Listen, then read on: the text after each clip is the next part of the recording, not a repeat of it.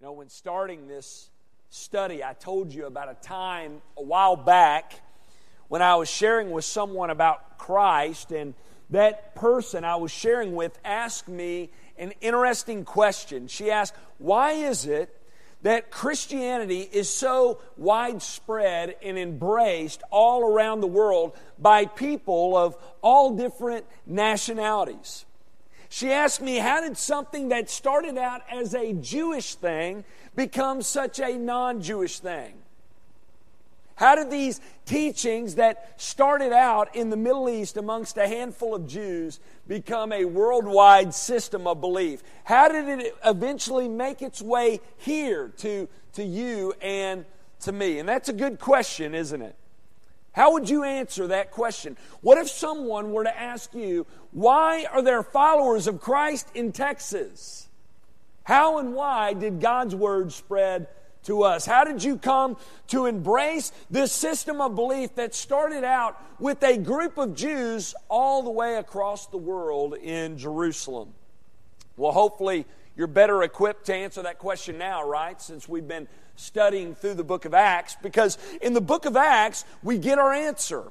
In this book, we come to understand how and why we're here. Why there are churches everywhere in most countries across the world and in most cities in the U.S. We learn in this book that the reason why is because the God of the Bible, the God of Abraham, the God of Isaac, the God of Jacob, the God of David, the God who sent Jesus is a God who wants to be known and worshiped where He is not known and worshiped. And we learn in this book, the book of Acts, that our God is actively involved in making this happen. He starts in Jerusalem amongst a handful of Jews and works in and through them, and the gospel spreads, and He draws people to Himself all throughout this city, and then persecution hits, and God's people get scattered, and we learn that God works in and through that persecution to spread His gospel and to advance His kingdom elsewhere onto Judea and Samaria. And when we get to Acts chapter 10, we see the final door to God's gospel swing open. The first door to open was with the Jews. The second was with the Samaritans. And now here in Acts 10, we have the door opening to the Gentiles. And notice who God uses to open that door. He uses Peter once again. Now this is significant. In Matthew 16:19, Jesus tells Peter, I will give you the keys to the kingdom of heaven. And we learn in Scripture that the key that Peter was given is God's gospel message. We learn here that he uses Peter preaching and teaching this message to open the doors for His kingdom to advance. And the gospel is the key that opens this door. The first door opens to the Jews in Acts chapter 2, after Peter preaches on the day of Pentecost. The door opens for the Samaritans in Acts chapter 8. No, Philip was the one who got the ball rolling here. We're told that they had received the Word of God before Peter and John arrived. Remember, we're also told that the Samaritans did not receive the Spirit of God right away.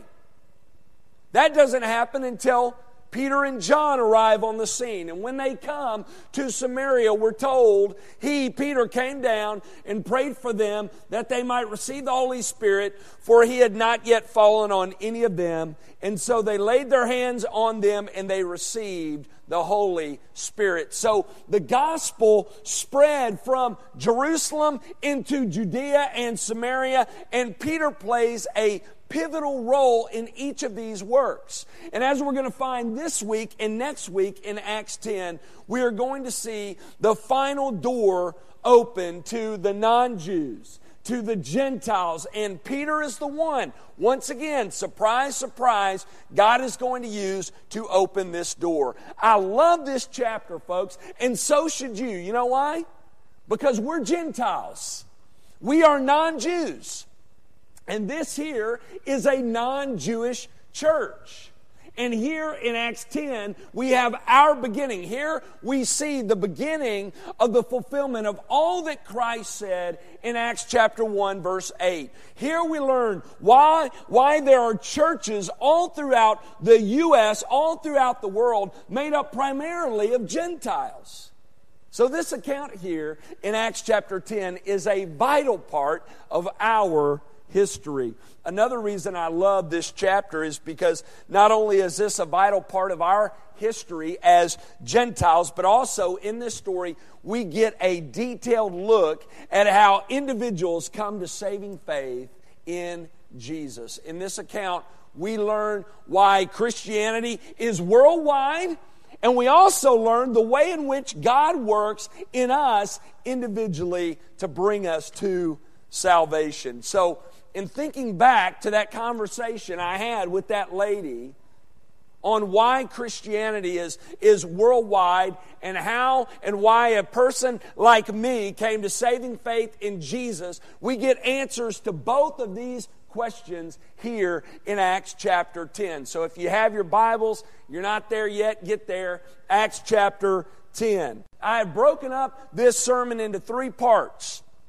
First, we're going to look at God choosing Cornelius. Second, we're going to look at God preparing Peter. And lastly, we're going to look at God orchestrating this encounter between these 2 men.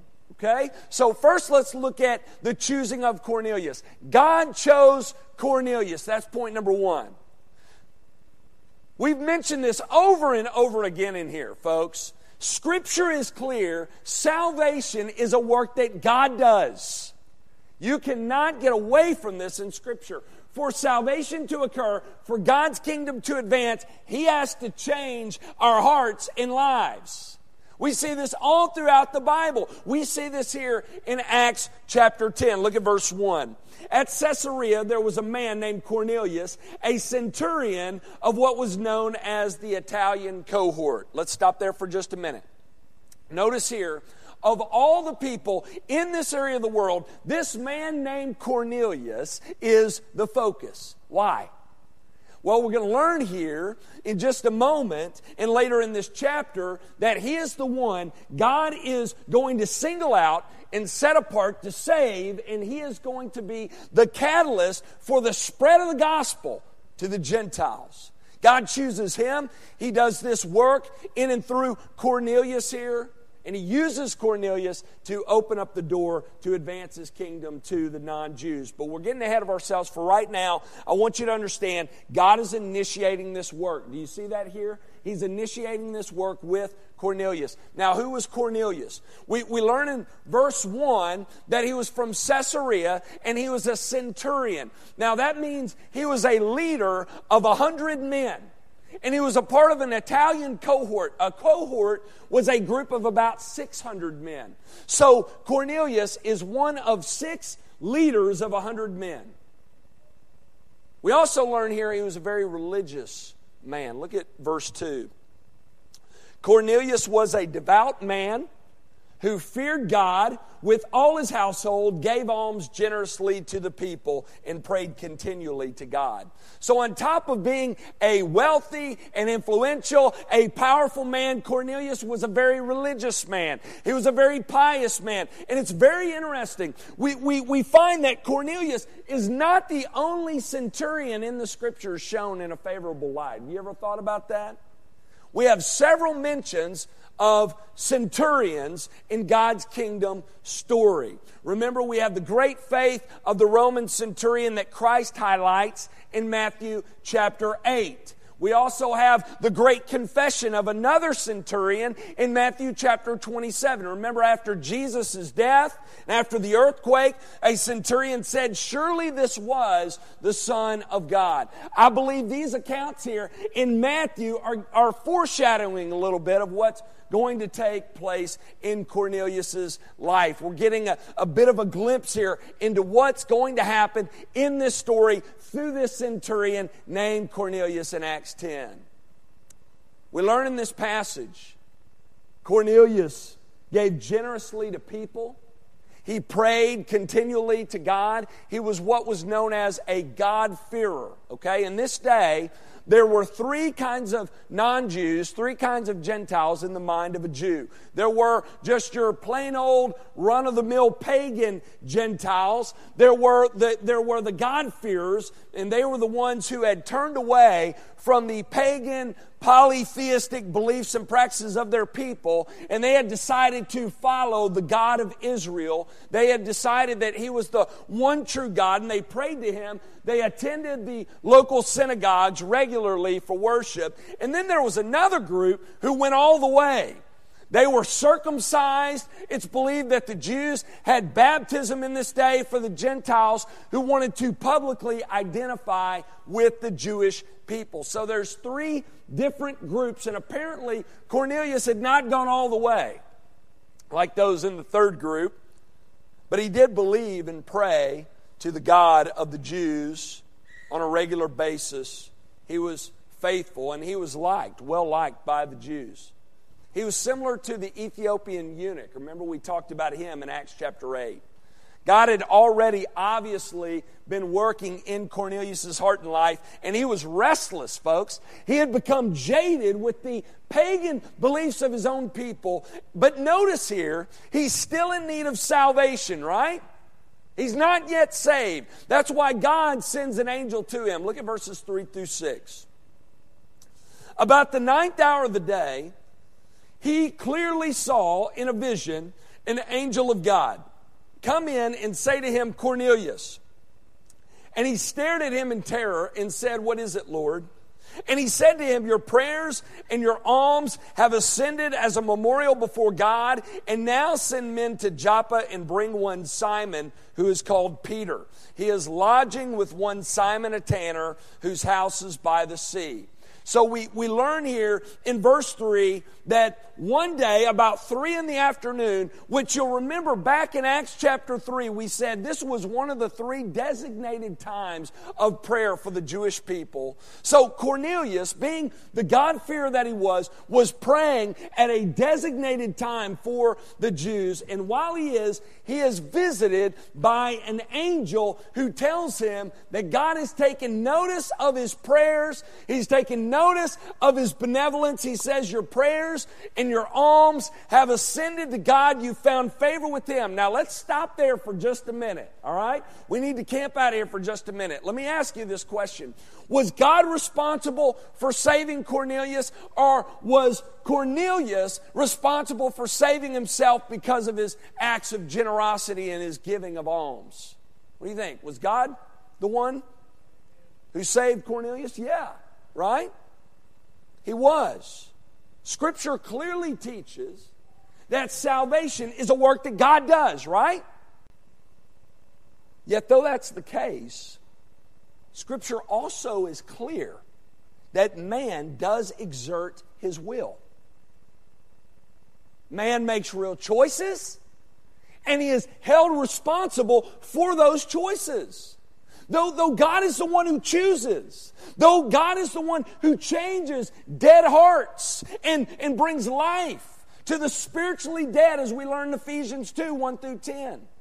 Man is responsible for what he does or does not do with Jesus. God is sovereign. Man is responsible. God's word teaches both. We are to affirm both. And how that works out, that's a mystery, folks. It is. It doesn't go against reason. It just goes way beyond our reasoning. But we see both here, don't we? We do. We see God singling out this guy for salvation, and we see this guy exerting his will and wanting to know what is true. And I believe God has been working in his life prior to sending his angel here, causing Cornelius to become restless toward the pagan beliefs of his people. And this man is open to know what is true because God has been doing this work, but notice he's not yet saved. That is key. Though Cornelius is a God-fearer, he is not yet a Christ follower. There were others in his day in the same boat. Though they were devout, though they were very religious, they were lost and in need. But notice God goes to Cornelius. He chooses him to be the one through whom his kingdom advances to the Gentiles. And you know what? This passage should encourage you and me. You know why? Because there are people in our world today who get all stressed out about those people groups on the other side of the world who have never heard. Listen, though we're called to go to them, though we're called to bring this great message of salvation to them, God is the sovereign, all-powerful, all-knowing, everywhere present God. And He is at work in ways we cannot even see. Don't you see that here? He is at work in the lives of the hard-hearted and the misguided. And He is at work in His people, calling them and moving them to go and to share His message. We see all of that here in Acts chapter 10. Though He was going to use Peter to bring His message of salvation to Cornelius, God is at work in Cornelius before Peter ever enters the scene. And we're going to learn here in just a moment that God still has some more work to do on Peter before Cornelius' men get to him and before he has this encounter with them in Caesarea. But notice here, God is at work in Cornelius. He sends an angel to him to tell him to send men to Joppa to go get Peter. Now, why is Peter in Joppa? Why is he there? You remember? We talked about that last week. Remember, he was doing ministry in Joppa. He had healed Dorcas in Joppa. And we're told that he stayed with a man named Simon, who was a tanner, and he stayed there for many days. And he was still there by the time this happens. And so this angel tells Cornelius to go get Peter. Now let me ask you this. Why did Cornelius need Peter? I mean, he had an angel. He had an angel with him. Don't you think this angel could have shared the gospel with Cornelius? You think the angel knew the gospel? Yeah? So why didn't he? Well, a couple of reasons. One, because Scripture is clear, the primary way God has chosen to bring people to saving faith is through His people in the power of His Spirit sharing His Word. Scripture is clear. God uses His people to share His message in the power of His Spirit with people. You see that all throughout the Bible. You see that with the prophets in the Old Testament, and you see that with the apostles and the disciples in the New. And that's the means through which God wants Cornelius to come to saving faith. And that's why it's important that we're obedient believers to be witnesses for Christ. Because God has put people in your path who need to be made right with Him through Jesus. And the way that happens is by you, in the power of the Holy Spirit, through God's Word, sharing the gospel message to them. But another reason God has this angel tell Cornelius to send for Peter is because He wants Peter and the other Jews to witness this great work that He is about to do in and through Cornelius and in and through Gentiles, so that the two, Jews and Gentiles, can move toward becoming one in Christ. So He wants these Jews to witness this great work He's going to do. But there's a lot of work still to be done, as we'll learn in just a moment. But notice here, Cornelius is obedient. We're told in verse 7, when the angel who spoke to him had departed, he called two of his servants and a devout soldier from among those who attended him, and having related everything to them, he sent them to Joppa. So notice, we learn here with this encounter with Cornelius, we see that God has singled Cornelius out. He chose him. He's working in his heart and life, and we see Cornelius is exerting his will and showing a desire for the truth, and he responds by being obedient immediately. Folks, both are needed for salvation to occur. God has to do the work. God has to change hearts. He has to awaken us to faith, and we are to respond in faith to Him, in faith in Jesus. So that's the first part of this story. You have God's choosing of Cornelius and his response. Notice you also have the preparing of Peter. You have the choosing of Cornelius, and you have the preparing of Peter. God prepared Peter. Look at verse 9. The next day, as they were on their journey and approaching the city, Peter went up on the housetop about the 6th hour to pray. So notice here, God spoke to Cornelius at the 9th hour while he was praying. And notice God speaks to Peter at another designated time of prayer, the 6th hour, around noon on the following day. Folks, do you see a pattern here? God deals with us in our time alone with Him. Do you see that?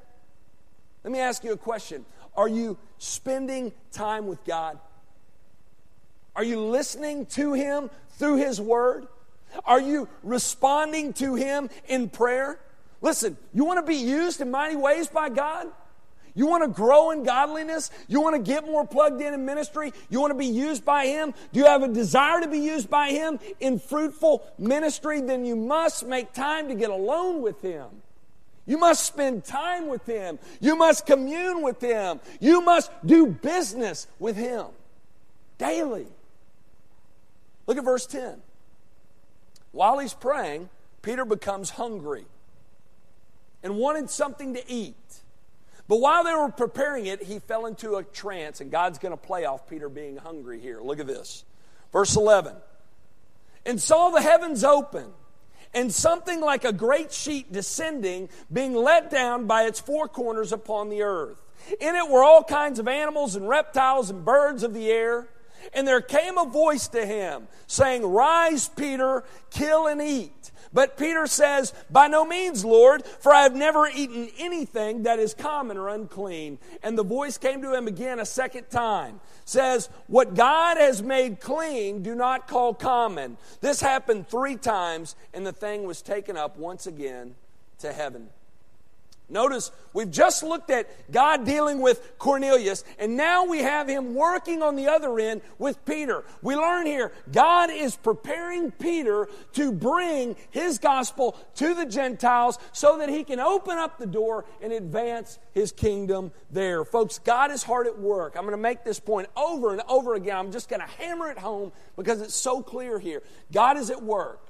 He is working in the heart of Cornelius. He's getting Cornelius ready to receive his message. Now he is at work in his messenger Peter, preparing him to take this message to Cornelius. Now he's got a lot of work to do with Peter here. There were a lot of barriers between the Jews and the Gentiles. Now Peter had come a long way, but he still had a ways to go, which is why God sends this great vision. Now, why was ministering to the Gentiles such a hang-up for Peter? Well, we talked about this a little bit in the book of Ephesians, but you remember I said the Jews and the Gentiles, they had a rocky past.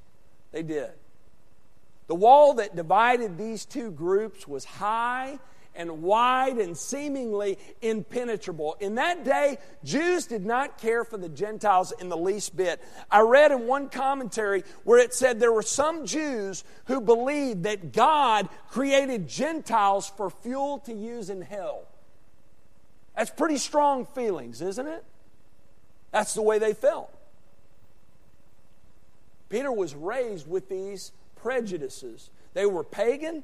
They were polytheistic. They were uncircumcised. Remember, circumcision was a covenant sign of God's people in the Old Testament. The Gentiles were viewed as being unclean by the Jews because of certain activities that they were involved in. The God of the Old Testament, God in the Old Testament told them made one unclean. And they also ate things that God had told the Jews not to eat. And though Peter was beginning to see that the issue is really in our hearts, it's because our hearts need to be changed. Our hearts need to be, they need to be circumcised. It's our hearts that need to be clean. We see here, when it comes to the dietary laws, Peter still has some hang-ups. He still has some issues. Well, in this vision, Peter sees this sheet filled with unclean and clean animals.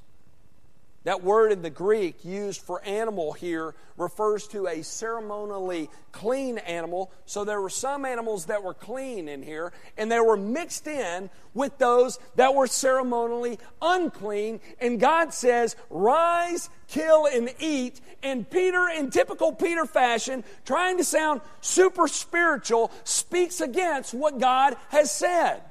And he says, by no means, Lord. Sounds like when he was with Jesus, right? By no means, Lord, for I have never eaten anything that is common or unclean. And Peter has in his mind, if they're unclean mixed with clean, then the clean have been tainted. So it's all unclean. That's Peter's mentality. So in typical Peter fashion, he's saying, no, Lord, by no means. And then God, in typical God fashion, rebukes Peter, right?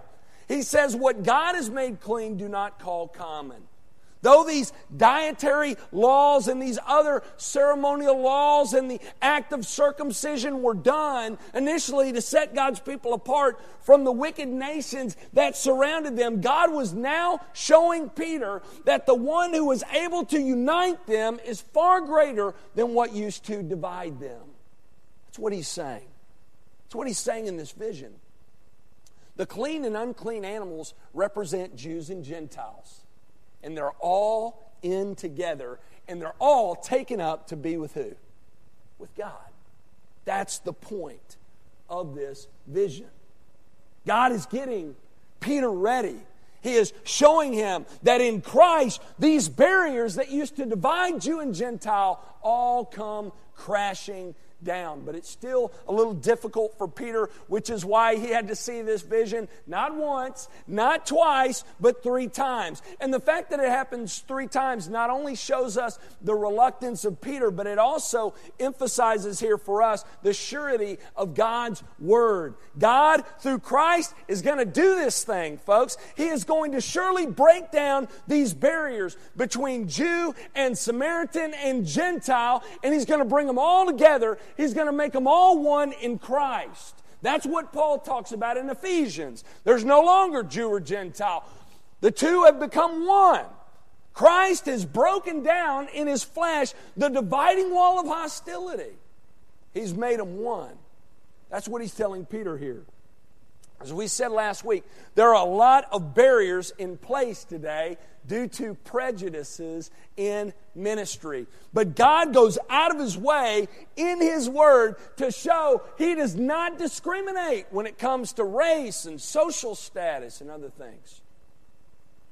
We're told in Romans 2, Galatians 2, Ephesians 6, James 2, all throughout, He does not show favoritism. Jesus also exampled this for us. We talked about that last week. He ministered to Samaritans and centurions and Gentiles, tax collectors, Roman centurions, prostitutes, and thieves.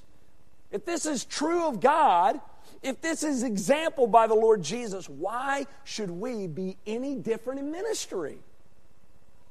To minister effectively, to reach people for Christ, we got to let God do a work in us. You got to let those prejudices that you hold strongly to, based upon race and social status, you got to let those things die. Peter allowed God to change him. He, by God's grace, overcame these prejudices, and we learn in God's Word that God used Peter in great and mighty ways to advance His kingdom in Jerusalem and in Judea and Samaria and on to the Gentiles as well. So God's all over this work. He is at work in Cornelius. He is at work in Peter. And notice the third thing we learn here about this story, and this will be the last thing we look at this morning. We're going to talk even more about it next week. Not only did God choose Cornelius, not only did God prepare Peter, but notice God orchestrates this meeting between Peter and Cornelius. Look at verses 17 through 23. Now, while Peter was inwardly perplexed as to what the vision that he had seen might mean, as Peter was thinking on these things, as he was trying to make sense of what had just happened, behold, the men who were sent by Cornelius, having made inquiry for Simon's house, stood at the gate and called out to ask whether Simon, who was called Peter, was lodging there. How awesome would that have been? Right after this, he hears somebody call his name. And while Peter was pondering the vision, the Spirit said to him, behold, these 3 men are looking for you. Rise and go down and accompany them without hesitation, for I have sent them. And Peter went down to the men and said, I am the one you're looking for. What is the reason for your coming? And then they told him the story. They said, Cornelius, a centurion, an upright and God-fearing man who is well spoken of by the whole Jewish nation, was directed by a holy angel to send for you to come to his house and to hear what you have to say. So he invited them in to be his guests. Folks, once again, I'm going to make this point again. God is all over this encounter. Is he not? He is. Right after receiving this vision of a sheet filled with clean and unclean animals, right after God says, what I have made clean, do not call unclean and common, Peter hears a group of Gentiles calling out to him. And the Holy Spirit of God says to him, Peter, these guys are looking for you. Go immediately without hesitation because I have sent them to you. And Peter does just that. And he hears this story of this great work that God is doing in the heart of a Gentile. And we're told Peter invites these non-Jews into his home. Luke says he invited them in to be his guests. Folks, this did not happen in this day. It didn't. Jews did not entertain Gentiles, and Gentiles did not entertain Jews. But as we are going to discover next week, and as we talk more about this encounter, God, through the person and work of His Son, through the power of His Holy Spirit, through the ministry of His apostle, is going to blow the doors wide open for His gospel to advance to the Gentiles. And after that, His gospel goes far and wide, here and everywhere, to Jews and to non-Jews, all across the known world. And again, let me make this point again, just in case you haven't gotten it yet. God is doing this work. He is doing this work. We see that clearly here in Acts chapter 10. His work in the life of His chosen recipient of salvation, Cornelius, God is at work there. He is also at work in His messenger of salvation, Peter. And now we're seeing that He is bringing these two individuals together. Folks, God is all over this encounter. This is the way He works. This is the way people come to saving faith. Now, do they come apart from God's people sharing God's Word? No. Do people have to respond to the message of God's Word? Yes.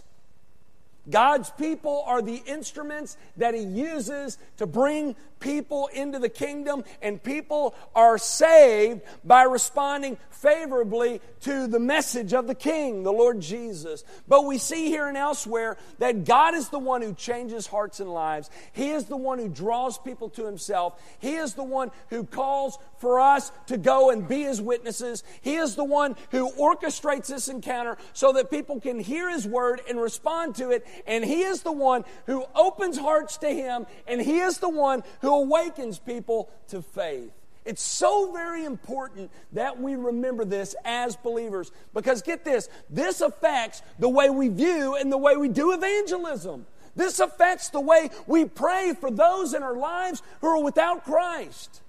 Though we make sure that we're prepared to represent Christ correctly and biblically and stand strong for Him. Listen, we share knowing that God can and does do work through us, through the power of His Word, through the power of His Spirit, and He uses the foolishness of our words and the flawed efforts of our hands and feet to bring the hardest of sinners to repentance and faith.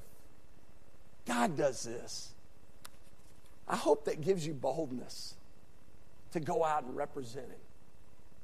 To go out knowing, God, You're at work here, working in through me. Change me, make me more like you, work in and through me. Maybe you're here this morning and you, like Cornelius, need to hear this message. Maybe you're similar to him in that you're involved in the right kind of activity.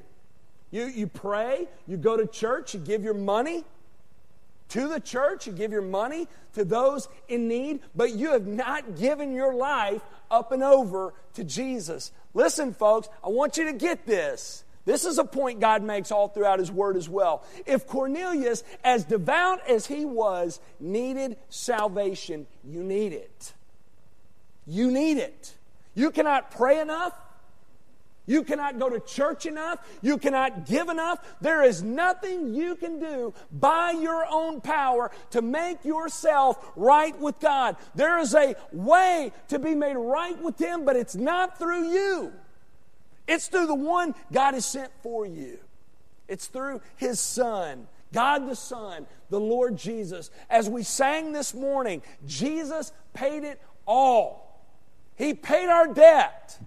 He took care of everything.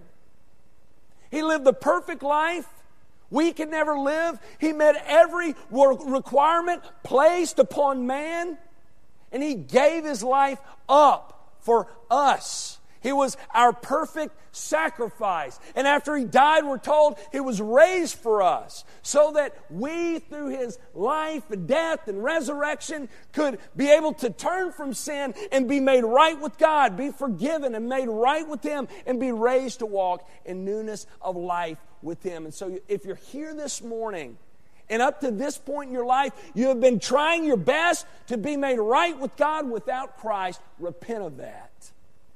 Turn from that. Turn from going at life on your own. That's the sin of Adam. Turn from that sin. Give your life up and over to Jesus and be saved. Let's pray.